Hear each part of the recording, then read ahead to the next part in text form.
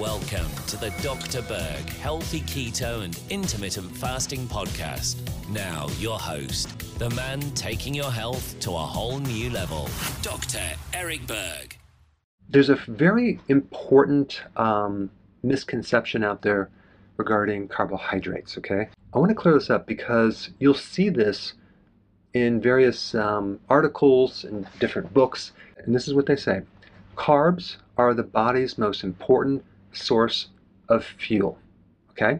They'll say that glucose is the most important source of energy in the body. Now, what does that mean, most important source of energy? Does that mean it's the healthiest source of energy? I guess the question is, I need clarification on what they mean by most important, okay? Because the more important question is this: what fuel source gives the body the most health? Sometimes they'll say that the brain is dependent on glucose as a major energy source. And then in the next sentence, they'll say ketones are an alternative source of energy, usually used when you're starving. And so they kind of put ketones in a negative light, like they're an alternative fuel source, or you only make ketones when you're starving. They won't usually mention fasting or intermittent fasting. It sounds pretty dangerous. They might also add in there ketoacidosis, a very rare condition for type 1 diabetics where you're not using insulin and your ketones are off the chart, to make it sound that ketones are very, very dangerous. Then you have the USDA guidelines, which recommend that 65% of all your calories should be carbohydrates. So then we know that if they recommend it, it must be true. And they also say that your body likes to eat carbs because they're the first line of energy. The body will always burn the carbs first before other energy sources like fat or ketones. So here's the question I have. If this is actually true, that our bodies were designed to live on glucose mainly as its very important fuel source, and other fuel sources are not natural, they're alternative, and they're used as a backup, why do we have such a massive problem with diabetes in the world?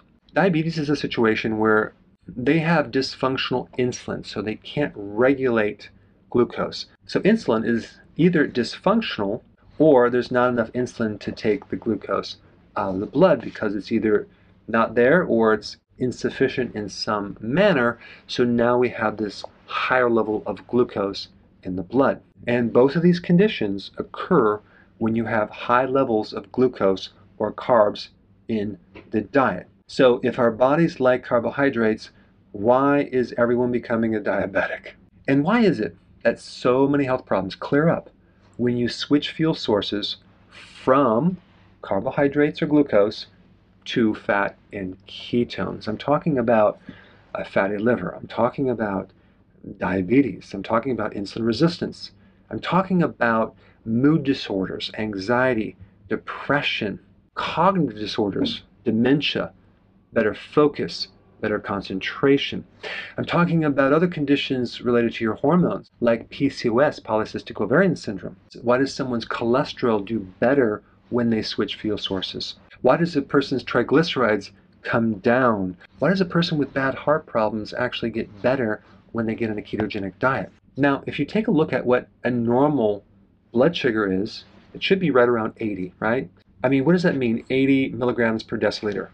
That's basically one little teaspoon of sugar in all of your blood. Now, if our bodies were meant to consume 65% of the calories, carbohydrates, which is basically a cup and a half of sugar, how can a person's blood sugar show normal or 80 if they're consuming all this sugar? Well, because the insulin is coming in there and very rapidly taking the sugar out of the blood and putting it as storage to keep that normal blood sugars. And so when many people go to the doctor, their blood sugar is normal despite consuming a massive amount of sugar, simply because the doctors rarely test insulin levels. They're mainly focused on glucose levels. If they were to also test the insulin level, they would find a huge, massive spike in insulin.